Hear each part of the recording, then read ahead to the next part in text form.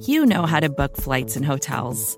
All you're missing is a tool to help you plan that unbelievable travel experience. That's why you need Viator. Book guided tours, excursions, and more in one place. There are over 300,000 travel experiences to choose from, so you can find something for everyone. And Viator offers free cancellation and 24/7 customer support for worry-free travel. Download the Viator app now and use code Viator10 for 10% off your first booking in the app. Find travel experiences for you. Do more with Viator.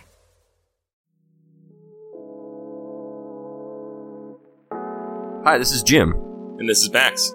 Check out our podcast, The Step Over, the Liberty Ballers Podcast Network, for all of your Sixers needs.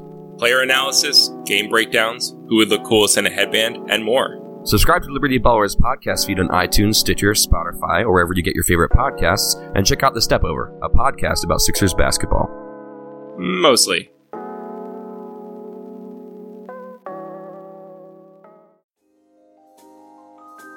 Michael Kist, Benjamin Solak. It's the Kist and Solak Show, presented by SB Nation and Bleeding Green Nation.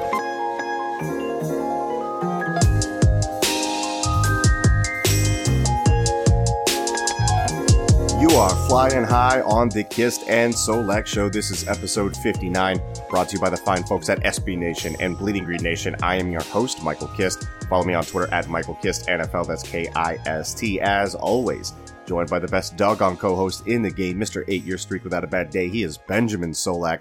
Follow him on Twitter at Benjamin Solak. That's S-O-L-A-K. Ben, belated Merry Christmas. How you doing, brother? Hey, man. Merry Christmas. Hope you had a good one. Hope you got good, fun stuff. I'm always well. I'm never otherwise. I think every day's a good day to be alive. Yeah. But no, I'm very happy to be back on the podcast. I don't know if you can hear. I sound a lot better. I'm not fully back, but I'm a lot better.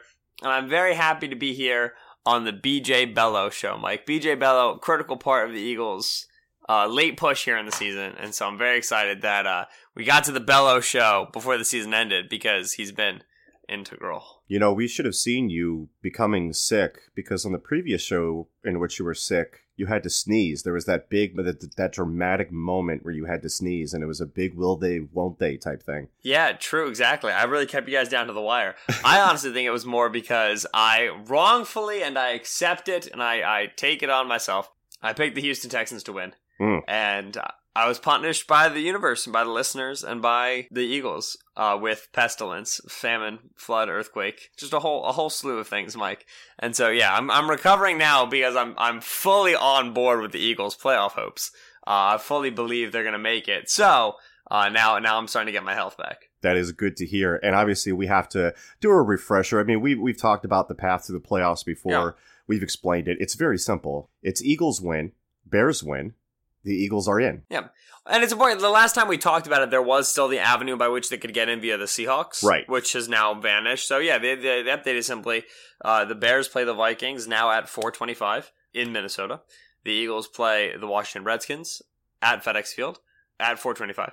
The Eagles need to beat the Redskins. And then they need the Vikings to lose to the Chicago Bears. That will make the Vikings 8-7-1. That will make the Eagles 9-7. It will give them a half-game lead over the Vikings. They will be the 6th seed, and they will play Chicago in the wild-card round of the playoffs. And the outside factor in all of this is the Los Angeles Rams-San Francisco 49ers game. What happens if the Rams go up big early? How does that impact the Bears? Because the Bears are incentivized to play their starters only because they get the 2 seed if the Rams lose. Now, today, Patrick Finley of Chicago Sun-Times reported... Love Patrick Finley. Great guy. He's the frickin' man. First I've ever heard of him. Love him to death. He said that Bears head coach Matt Nagy said that the Bears are going to Minnesota to win, not to play their backups. He also said that if the Rams are up huge, emphasis on huge, there were multiple U's, I mean, it's a big emphasis, they'll maybe consider pulling guys, but he said the score would have to be extraordinary. Ben, that is fantastic news. Yeah, so I don't know exactly where it's going to be for Chicago. The truth, as I always, and this is one of my favorite expressions, is somewhere in the middle, right? Is Chicago going to rest their starters outright and be fine with losing? No. Is Chicago going to kill themselves to win a game that could potentially be completely meaningless? No. So it's going to be somewhere in the middle. The question is, where in the middle is it going to be? Ideal situation for Philadelphia.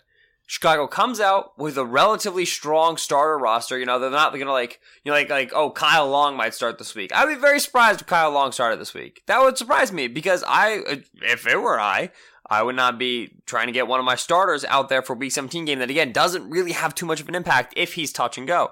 So maybe a few guys getting some injury, getting some rest day if they've been, vibing on it for a long time, whatever. Then you get into the halftime, and that's the first time that Nagy looks at the Rams score. He sees what it is at halftime. And if it's still relatively close, if it's still like a 2-possession, 14, 17-point game, he says, screw it. We're just going to make sure that we beat the Vikings here, and that's what's going to be important. That's the ideal situation. Unideal situation is literally somebody on the sidelines is just getting the Vikings game piped into their headset, which I don't even know if that's allowed or not. But they're constantly updating the score on the sideline, and they're being very, very cautious.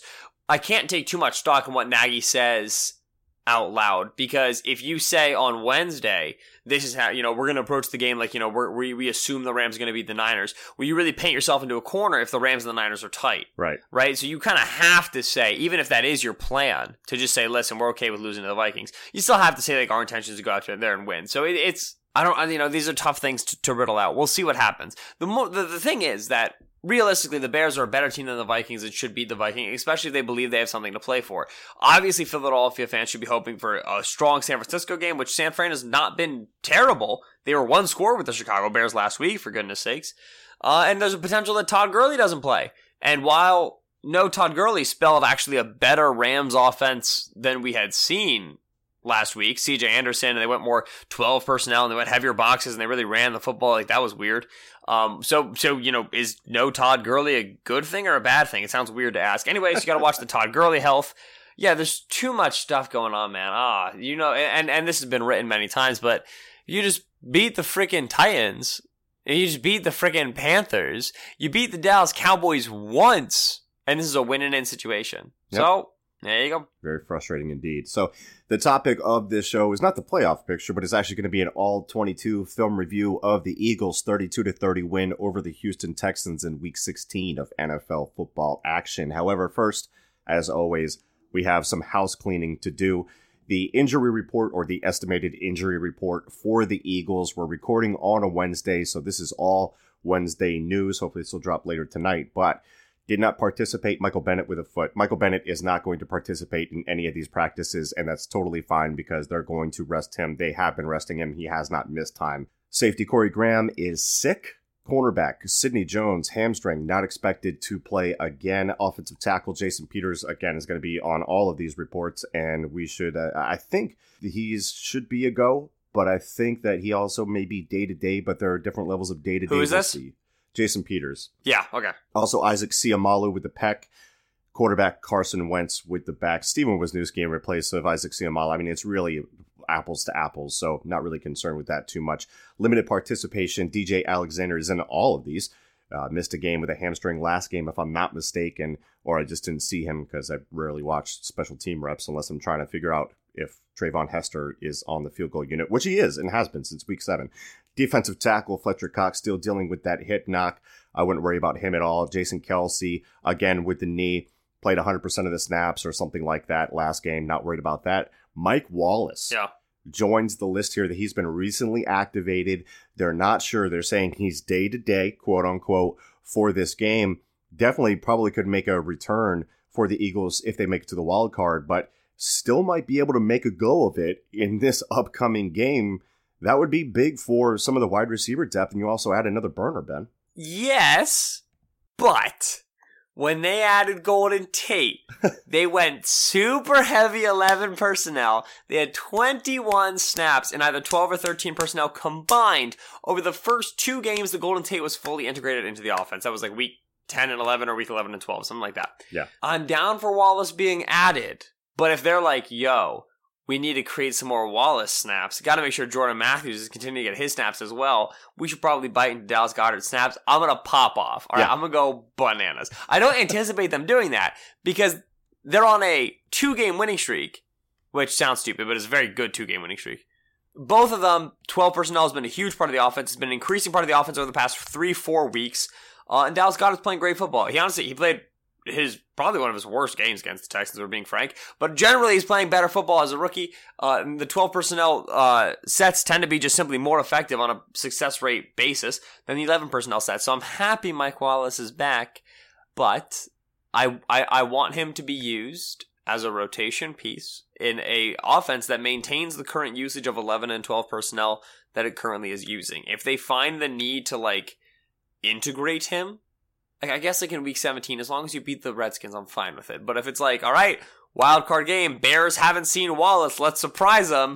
Or we could do the thing that's actually been working for the first time ever on offense. You know, it's one of the two. I'm shocked to hear you say that, and I'm sure the listeners are shocked when we've pounded the table for 12 personnel for no less than 3 months. I'm officially, I see the end of the season in sight, right? Like I see like this could be the end, and then every week progressively obviously could be the end. So I'm realizing I have a very limited time left to talk about 12 personnel, one. And two, they're actually using it in the Dallas game and the Los Angeles game. They used it a vast majority of a vast amount more than they used 11 personnel. Right. 11 overtook 12 in this most recent Texans game, but 12 still went up. Like 45% of the snaps were in 12 personnel. It's crazy. Well, because there's 13 personnel snaps too. You combine those two, it's more than the 11 personnel use, yeah. Right. But the moral of the story being like they're finally using it. It's been very successful, and I only have so much time left in the season, so I really got to hammer in the final points, Mike.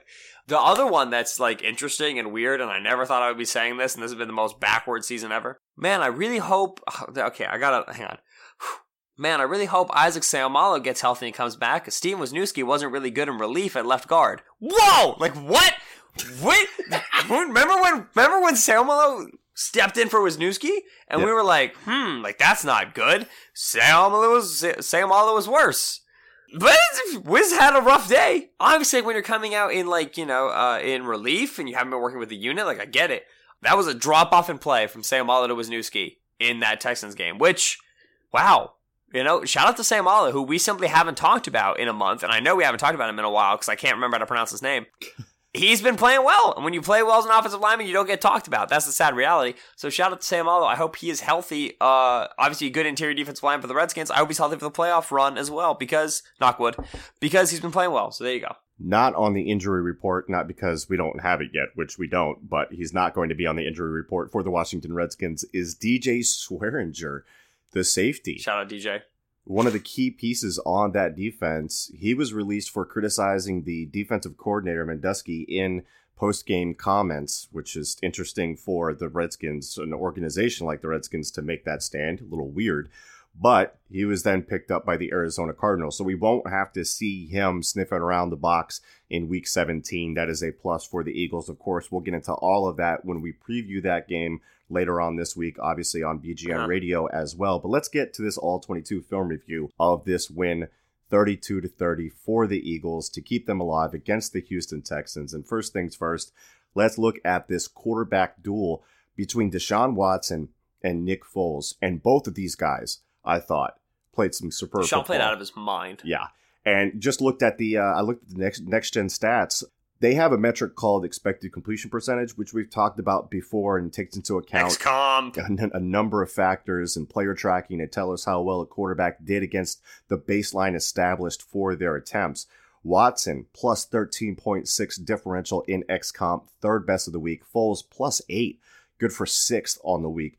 And neither were afraid to throw into tight windows, which hadn't been the case for Watson leading up to this. He winds up with a much higher than usual aggressiveness percentage, Foles slightly higher as well. Intended air yards were about 10.7 for Watson, which was a serious uptick for him there too. And we'll get into Foles here, but Watson was aggressive, elusive, accurate, left the field with a lead. I felt he did everything he could in this game, and unfortunately for him, it's not going to be looked at as a special performance because a loss colors everything in a different shade, Ben. I love how you snuck left of the field with the lead in there. Yeah. When we're going to talk about Nick Foles, obviously a player who, for his entire 2014 season with Philadelphia was, listen, Foles left the field with the lead, all right? Foles left the field with the lead, right? So I really appreciate you. Like, it was like, elusive, accurate, a bunch of other quarterback stuff. Left the field with the lead. That was cool. Watson played a fantastic game. Watson played one of the best games I saw of him in terms of film review. And the main thing that I said about Watson was that he was a first read and scramble guy. And I thought that was his main weakness. I thought he did a fantastic job being a first read to second read to scramble guy, which, like, you know, that isn't even, I'm not even trying to poke fun there a little bit. Like, he absolutely was able to move off his first progression at times, and it was taken away. And I thought Philadelphia defensively, Mike, did a fantastic job taking away his first progression when they were dropping 7, when they were dropping 6, like we talked about a little bit in the post-game show. I was happy to see that. I think my read on the defense from the broadcast film was pretty good in terms of Watson really hurt them with his legs, mostly when they were in a situation where they were dropping 7 in zones, and Watson really hurt them with his arm when they were in a situation where they were playing man and they had a spy. So Watson got you with his legs there, but they did a great job taking away his first read, I thought, when they were in those zone coverages. I thought Schwartz called a fantastic game. Even down the stretch, I thought even Schwartz was calling hits when it came to the 2 fourth quarter drives that scored. Simply, you had DeAndre Hopkins win so many plays. You had Watson scrambling, and then that led to the long throw to DeAndre Carter. There was another long throw to I don't remember what the long throw was. There were a couple. Yeah, exactly. There were a couple of plays. Yeah, Vincent Smith, exactly. That were scramble plays where he created where they kind of became an improv play in the defensive backfield, and that's always tough on secondary members. So even then, I thought he was scheming well on those plays. Philadelphia's fourth quarter defense continuing to struggle is a question mark. It's obviously still very important. Is it a mental thing at this point? Is it a conditioning thing? Is it about time of possession? Whatever. I thought he schemed it quite well in the fourth quarter. I didn't see anything like we lamented in the Tennessee game where it just felt like he was giving up yardage or something like that. So kudos go for that. But generally speaking, yeah, and we said this after the game, that should have been a Watson drive where when the Texans were playing in the AFC Championship game, they looked back at that drive as like the moment where Deshaun Watson like decided he was going to take over the AFC playoff picture. You know what I mean? That final drive to the go-ahead touchdown to Vincent Smith was just, flawless, I would say. Okay, so let's talk about the other quarterback in this situation. Enough love for Watson, played a great game, but we recommended for the Eagles a quick passing game to supplant the run game. And that's what we got. A 69-31 pass-run split, the 5th quickest time to throw of the week, the 3rd week in a row that the Eagles have been top 5 in that regard.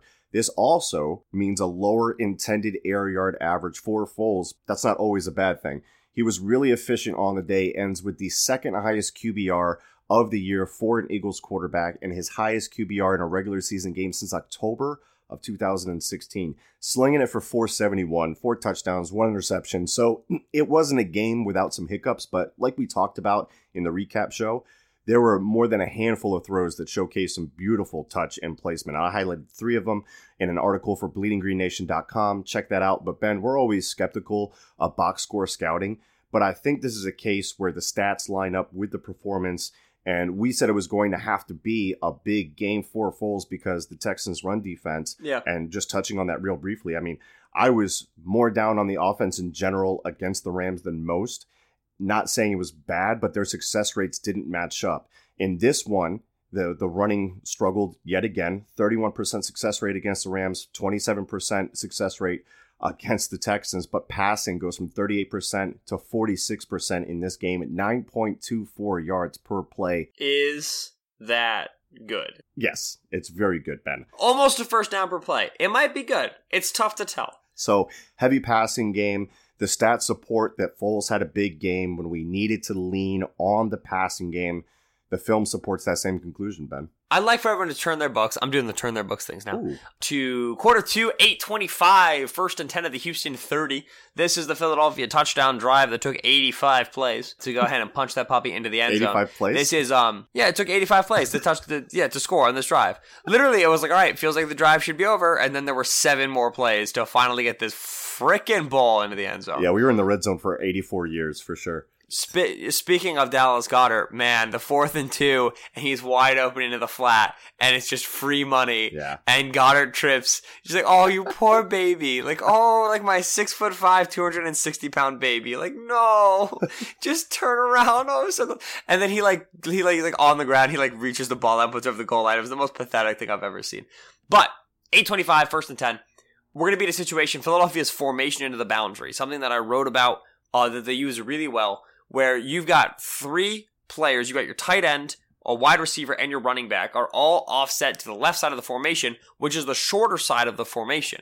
And then 2 receivers are out to the field, which is the wider side of the formation. And that's irregular. Usually you put more players into the wider side because there's more space to operate there. But Philadelphia uses formation to the boundary really well to generate space in areas that you wouldn't expect. And it puts the defense in weird bind situations because the passing strength and the running strength is to the narrow area of the field. And so the defense wants to set their strength over there, but then you're often weak to the field, to the wide area of the field, because you have less players over there covering more space. And so in this situation, Philadelphia runs a little bit of a play action. Zach Ertz comes off of an inline alignment, and he just drops right into the middle area of the field, which is wide open. The linebacker suckered up on play action, and the slot corner, the slot safety, that hook curl defender, is nowhere near the middle of the field because he had to line up super wide to deal with the only 2 receivers out there into the field. But this throw from Nick Foles was a throw. I played it over 8 times, and I was like, this, beautiful. How many times have I seen Nick Foles retreat and backpedal and run away and be super scared and not ready for this at all? But he pulls that. He's eyeing Zach Cunningham, weak side or strong side linebacker, because formation to the boundary.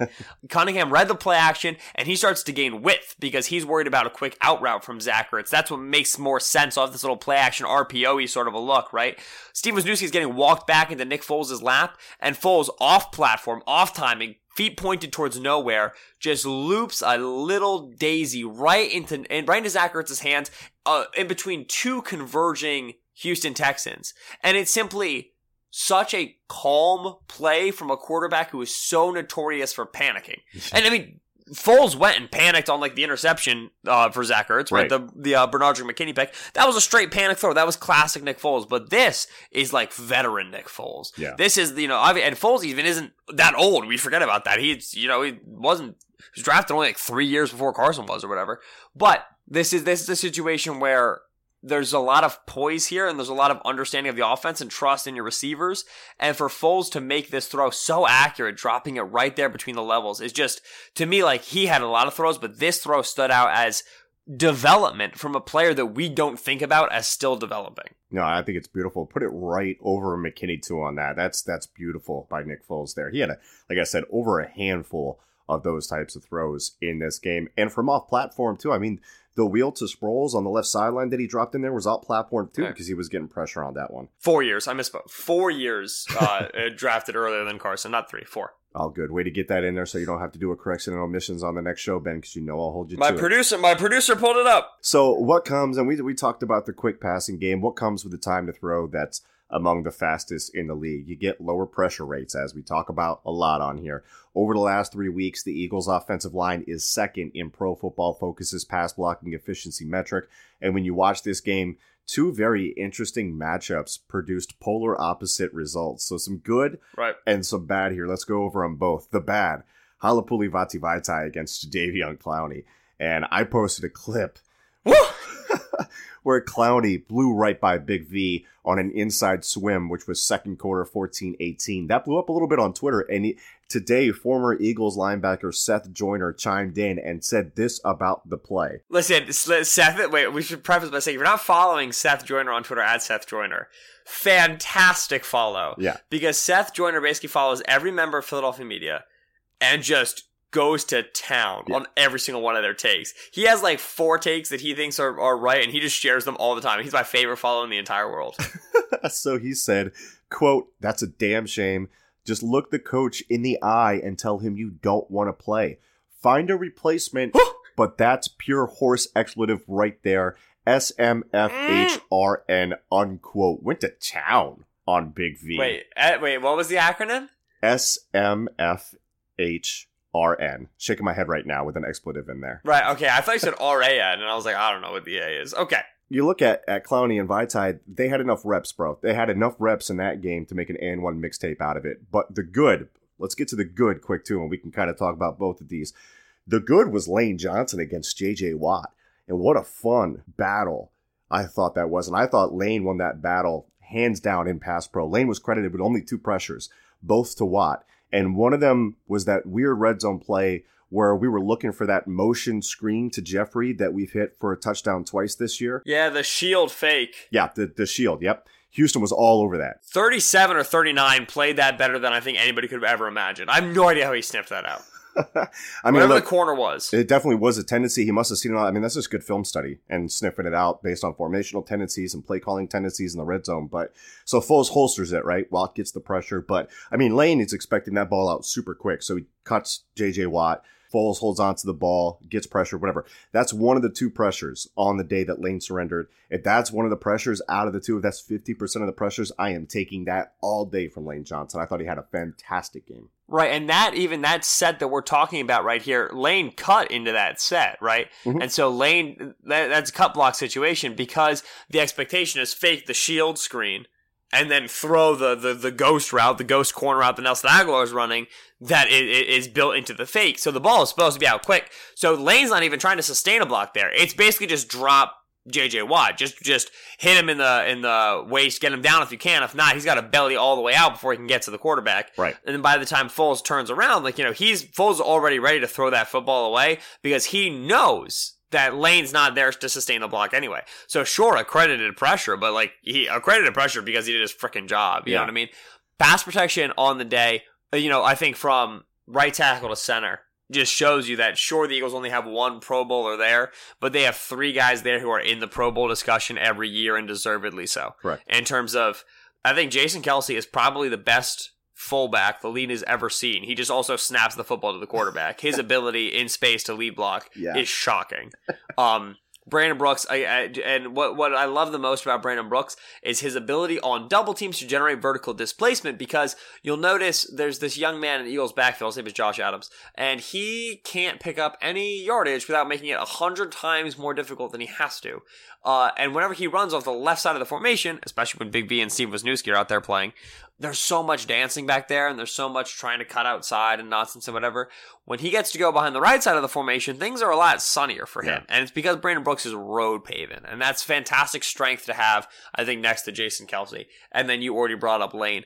I don't think the offensive line, to be honest, is really playing that much better than they were previously. It's just the time to throw. As I spoke about, and like you said, time to throw drastically even decreased for Carson in terms of in the Dallas game before he exited.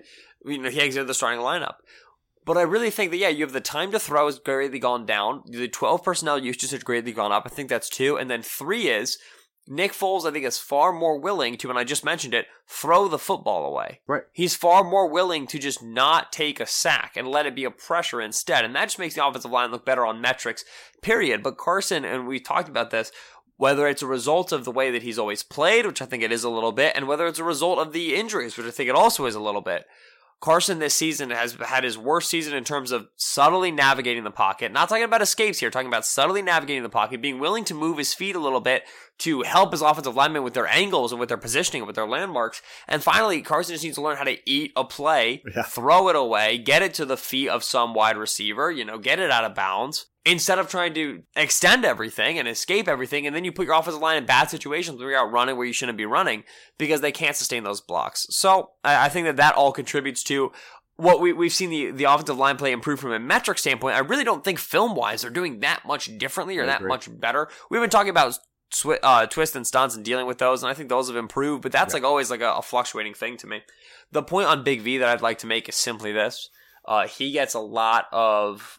He traded a lot on the equity that he shut down Danielle Hunter. Everson Griffin, against the Vikings in the playoffs. And as we've kind of always said, that was a game where he received a ton of help. In this game, you could see him receive a ton of help a lot. Like when I said that formation into the boundary, you'll notice that's the left side of the formation. That means there's a tight end and a running back both to Vitai's side, which gives you the freedom out of that formation to provide a lot of help to your left tackle. So another thing to consider there, when he did not get help, however, he was regularly losing. Yeah. And simply, you can be fine with Vaitai if you want to be. Vaitai has good reps that are undeniable on tape that are fine. But if this is a guy who you're always worried about when he's up against elite edge rushers, then he's always going to be a guy you want to improve upon. And so accordingly, do the Eagles need to draft a left tackle of the future this draft? I mean, maybe not in terms of you can survive with Vaitai out there, and you have Jordan Mailata and Matt Pryor, maybe they can develop into something. But whenever Vaitai's on the field, you're going to be thinking about him, and you don't want to have to be thinking about your left tackle. And it's like, if you each pick one position on the field that you don't want to have to cater to, it's offensive tackle, right? Like, that is the position where if a guy can just take away a dude, it's huge for you. It opens up the playbook tremendously, right? And so, if the Eagles go into 2019 with Vaitai as starting left tackle, fine. But that just means that instead of drafting the guy of the future in 2019 draft, they're going to draft him in the 2020 draft. Like, it's not a matter of if, but a matter of when, in my opinion. And this game goes to show that point. Great points, and I agree. It limits what you can do with your playbook when he's out there, and you don't want that. I worked really hard on it. Ben, defensively, let's flip sides of the ball. 11 pressures on the day for Brandon Graham in a plus matchup with... Is that good? Ben, I'm here to tell you that's very good. Now, who is not very good is right tackle Kendall Lamb, who we featured in the preview shows. He was struggling big time. And look, the big play came on the strip sack, which Graham didn't force, but this is something that we mentioned in the preview show too. Multi-level rushes. And on this play, they were flipped. Graham was on working against the left tackle, taking an inside track. Long working against Lamb on the right side, taking a speed rush track, so working more over the top, which created a situation where they had Watson unable to step up into the pocket, and it led him right into Chris Long's path. So I thought that was a good example of what we were talking about before the show, how you get those multi-level rushes. Even though there was an interior pressure, Graham got so quick inside and collapsed that pocket that was able to force Watson in a situation where he had to move to his left, not his right. And that's where you want Watson to be moving, is away from his ball hand. Yeah, and if you watch that rep specifically, and even if you watch, I think, the total of kind of a lot of the pass rush reps and clear pass rush downs, this is a 3rd and 13 we're talking about. Number one, old Jimbo, who, you know, I've made the claim, like, listen, Jim Schwartz is not a wide 9 coach anymore. He doesn't rely on the wide 9. Jimbo is all about the wide 9 in this game, which does that have something to do with Watson's ability to escape? Maybe, like a little bit. But also, when the offensive line really sucks and you're really not blitzing at all, yeah, I mean, like, he loves his 2-3 techs and his 2-9 techs and basically force the center to choose. Usually the center's going to choose Fletcher Cox. Yep. And then you're going to have one-on-one with Brandon Graham, one-on-one with Chris Long, and one-on-one with Michael Bennett. And that's a pretty good situation to be in, especially against an offensive line that's weak from left to right. In this situation, what you saw, I think, Brandon Graham do a lot is Graham kept on coming inside on Lamb, which was bothering me during the game, because when you come inside, well, you're just giving up that outside contain, and Watson was escaping to his left very frequently. And like you said, we like him going to his left, but then he was just tucking and running. Yeah. And he generated a score off of that. He generated first downs off of that. Yeah. What you see happen here, I think, are two things that allow or at least mitigate the issue with Graham going inside. So Graham sets this guy up, Lamb up, 3 steps, then counter inside, immediately generates inside pressure. Watson cannot get to his second read. Graham is right there immediately. But Fletcher Cox, the 3 technique to Graham's side, takes the double team but keeps himself clean. He's not head down bull rushing. He's eyes up, and he's moving to his right so as to anticipate Watson escaping to the outside. That's 1. 2, Chris Long takes the widest frickin' path you will ever see in your entire life, way outside the wide receiver who's lined up, or the tight end who's lined up to the line of scrimmage, right, way outside the offensive tackle, way past the peak of the pocket, but he is expecting Watson to be able to move to his left, because that's what Watson's been doing against the Brandon Graham inside rush anyway. And so once Watson moves away from the Graham rush, he's at a position where he still thinks he can throw, but he's got Long behind him and Cox in front of him. Like, the rush is there. So it's clear to me that they're on the sideline, like Graham saying, listen, like, I'm gonna go inside on Lamb. Be ready for Watson to get out to his left. If you just follow the outside path, Chris, if you just stay off the double and move, right? You guys will be able to get him. I can move him off his spot. Just know that this is where he's going next. And so that's where you're talking about sequencing your rushes with a mobile quarterback like Watson. First guy isn't necessarily going to bring him down every single time. And honestly, if you look later in the game, you have a very similar situation on that heroic 3rd and 11 where Watson keeps the drive alive, and with that deep pass to Jordan Akins, you had a 9 tech, 3 tech, 9 tech, and this time Fletcher Cox is the 1 tech sitting on top of the center. Brandon Graham takes an outside rush this time, but if you look, Philadelphia's got Michael Bennett and Chris Long both working, anticipating to see Watson escape the pocket. And so even though Watson's able to break 3 or 4 tackles, you can see how Philadelphia late in the game is starting to anticipate the fact that Watson's going to get outside of the pocket. Fletcher Cox is not engaging anybody. Cox is solely trying to play quarterback spy right now because they know Watson's going to make their first guy miss. So you change the way you're calibrating your pressure a little bit, and it makes life easier. what's funny about that rep, number one, they've got 3 guys center right, because they know Watson likes to escape to his right. But what you saw in this game, and you saw this early too, is you watch Long get upfield, right? And his initial rush gets stopped. But what he immediately does after that is start to work back inside with his eyes to Watson. I thought he did a good job throughout the game trying to do that. I have no idea how Watson escaped. Number one, Bennett. Number two, Long. I mean, Watson is facing the other direction of where he needs to be facing. Long has a free shot on him, and Watson is just able to wiggle away, reset, and then make Michael Bennett miss again, and then just throw one up there. Beautiful play, right? As if he's been watching the route develop the entire time. Right. This is a play where you watch and you're like, listen, screw this, right? Like, how dare you? It's obnoxious. So moving past that, Ben, Avonte Maddox. Another big day for him. He had some help against Hopkins. He's okay. He's all right. Yeah, I mean, he might be good. But I mean, you look at it like, what was it, fourth quarter with 5:21 remaining. He's like, this is a great play, but he's able to trail Hopkins, who was on a 10-yard out. He's able to undercut this, knowing that he has Graham over the top. He gets the pass break up. I think that the Eagles really found a nice versatile move piece in Maddox. And this is our second week in a row praising about him for playing out of position when he shouldn't be. Right. And good job for Jim giving him the support that he needed in these situations. Which, by the way, you absolutely owe me a Coke or some trivial thing, because you thought this was cover 3 cloud, and it's not. It's quarter half all game long, boy. I was going off the broadcast version, and now you're coming at me with the all. Yeah, I'm coming with sauce. This is quarter half. So we talked about cover 3 cloud. Let's talk about quarter half. For reminders, cover 3 cloud is where instead of 2 corners dropping back into the outside thirds and 1 deep safety dropping back into the middle third, 2 safeties at the snap shift over into an outside into a middle third. And then that corner to that side of the shift gets to stay downfield and act like a trap coverage guy. And Philadelphia was using Avonte as that sort of trap coverage guy because he's got really nice quickness, he's got really nice instincts, kind of playing that short intermediate area. That's where he's been good as a corner. Quarter half is also a 3 deep coverage, and it can also be run out of 2 safeties. It just looks a little bit different in terms of, it's what's often called cover 6, because it's a merge between cover 4, that's quarter, and cover 2, that's half. Often run against trips, which the Texans gave them a ton of just trips with Hopkins isolated backside, trips with Demaryius Thomas backside when Demaryius Thomas was there. Concepts with trips, and yeah, a lot of that. Right. And Philadelphia responded with quarter half, something we saw them do against the Giants and Odell Beckham Jr.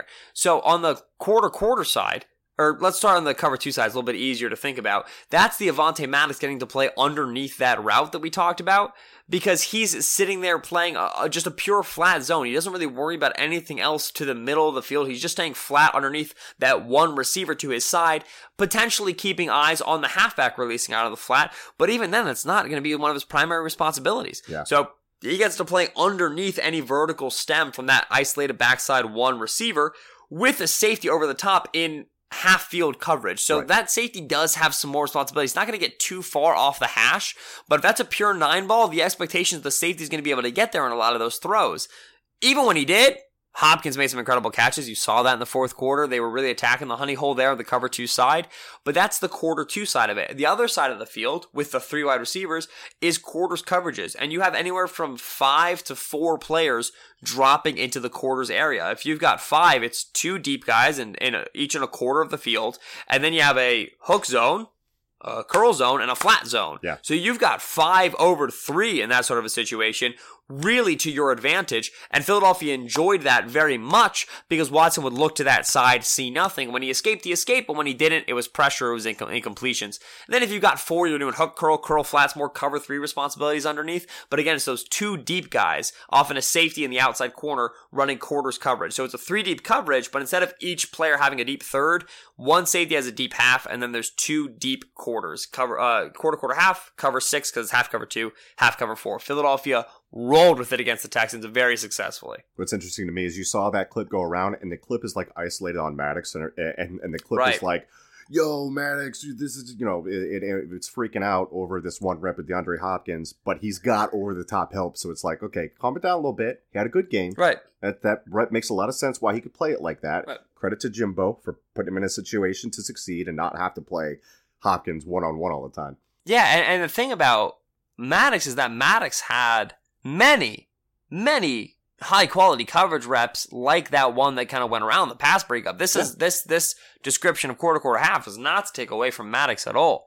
But it's to understand, like, evaluating corners off highlight film is so difficult because Maddox didn't get targeted that much when he was covering Hopkins because he was getting help over the top and because he was sticky underneath, both. And the one time that, not the one time, but one of the few times that Deshaun went that way against quarter half coverage, Maddox played his responsibility well, utilized his quickness, and got a pass breakup out of it with his 29.5-inch arms, which is now a theme of the show for whatever reason, right? And so that goes around, like, look at Maddox. Maddox has been blanketing Hopkins all day, and he got this pass breakup.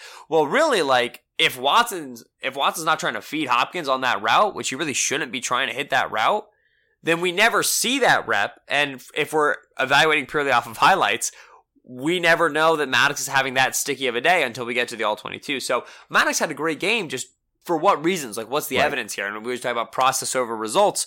Pass breakups were great. Numbers and coverage were great. Why? Because he's very sticky, because he's very quick, and also because he got that help. Yeah. And so Maddox as an outside corner, something I've heard a lot about. Well, he just had a great game against DeAndre Hopkins. He did, because he had safety help over the top for a lot of it. And DeAndre Hopkins is primarily a vertical receiver. Do you want to be in an offense where you always need to have at least a cover 2 safety over your outside corner? Or a defense where you always want to have a cover 2 safety over your outside corner? You don't. And that's why Maddox makes more sense as a slot receiver. He's always going to have safety help over the top when he's playing in the slot. Only real situation would be like a cover 0 blitz or cover 1 man against a slot fade, like an outside breaking route. Otherwise, he's pretty much always got safety help. Right. And so that's where he makes a lot of sense as a slot corner, which is a starting position in today's NFL. And that's where I think Maddox should end up. So, great game for Maddox, but it's important to understand quarter half coverage and how Maddox was used against DeAndre Hopkins to contextualize his performance. Rasul Douglas didn't get the same sort of quarter half stuff, right? Because he's a different style of player, and it wouldn't have made sense. Rasul's not the sticky guy Maddox is. He's not going to be great, flitting underneath DeAndre Hopkins' routes. That's not his game. So he didn't play him in quarter half that way. So understand your players, understand how they're used. Love it. Ben, I think that's going to do it for this All-22 film review show of the Texans and the Eagles. Big win for the Eagles, of course. Keep their playoff hopes alive. Next up, well, Ben's going to tell you what we have next up. Ben, would you say goodbye to the gentle listeners? Gentle listeners, there are 598 reviews on iTunes right now. Ratings, 598 ratings, 232 reviews, which is so super sick. And if 2 of you were to come and rate and review right now, if you were to just right now be wasting your time and want to find another way to waste like 3 more minutes, and you were go to iTunes and you were to rate the podcast 5 stars only, and then review the podcast 5 stars only, we would have 600 ratings, which is bananas. Yeah. B-A-N-A-N-A-S. And we have 234 reviews, which is in order, which really appeals to me. So for 2 of you who have not rated and reviewed the podcast, please go ahead and do that. If you have already, make a second iTunes account, change your entire Apple ID on your devices, make your life impossibly miserable and inconvenient so that you can rate and review the show. That would mean the world to us. We are approaching the final week of the regular season, potentially the final week of the Philadelphia Eagles season, knock wood. So, upcoming, there will be 1 preview show for the Redskins and the Eagles. The reason being, number 1, we expect the Eagles to win this game. The Redskins are very bad. Number 2, we have previewed the Redskins before, so we're very familiar with their stuff. And number 3, I'm traveling a lot for family, and Mike is watching the little baby, and so we are very, very busy, which obviously December and the holidays are a very busy time for everybody, so we appreciate you listening and finding the time, but also understand we're doing our stuff. So 1 preview show, including everything you should expect from the Redskins offense and the Redskins defense. Eagles should win this game. They're on a hot streak. They know they need to win this. Redskins obviously going to try to play spoiler, but it's tough to play spoiler when your quarterback is named Josh Johnson. And of course, in the words of head coach Jay Gruden, are the Redskins interested in playing spoiler? His quote was, a little, which is the most effete thing I have ever heard. A little. We're more interested in going 8-8 than playing spoiler. You're more interested in getting to 500 than you are knocking a divisional rival out of the playoff. Who are you? What are you doing? Okay, so rate and review the podcast. Listen to our episodes. Listen to the BGN Radio main show with BLG, may he forever reign, and John Stoles in the full Sproul season. Listen to those shows as well. We will get you all ready for the Redskins game. We will also, I would imagine, talk a good deal about Minnesota-Chicago as it approaches and more news breaks. And then the post-game show, whether good news or bad news, in fair weather or in rain, after the Redskins game, where the Eagles' fate is decided. You will have Kist and I, of course, and then we'll be able to tell you the plan for the rest of the playoff season / off season.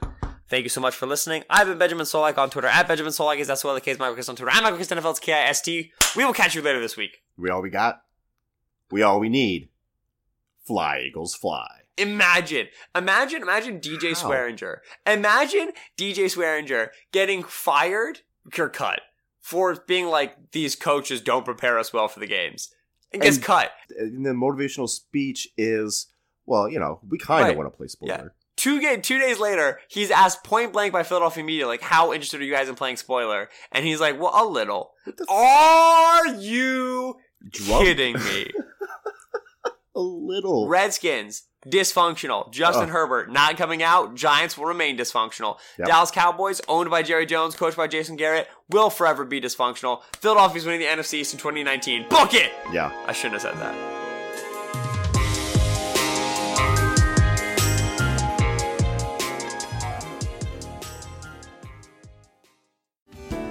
Hello, I'm Spencer Hall from SB Nation, and I want to tell you about my new show, It Seemed Smart.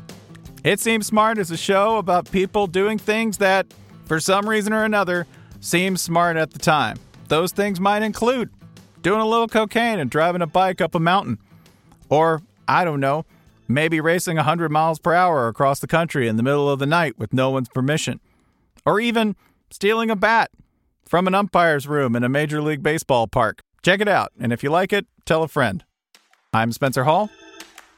Don't do anything smart.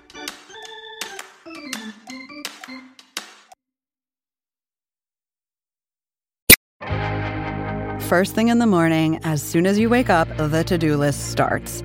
Does the car need gas? Hopefully those leftovers are still good. Why did I get CC'd on Call Mom? No. You can't escape the to-do list, but you can make the most of your me time with a relaxing shower using Method Hair Care products. Try Pure Peace Volumizing, Simply Nourish Moisturizing, or Daily Zen Shampoo and Conditioner for daily use. All formulated with long-lasting fragrances and are safe for color-treated hair. Reconnect with the best version of yourself. Visit methodproducts.com to unleash your inner shower.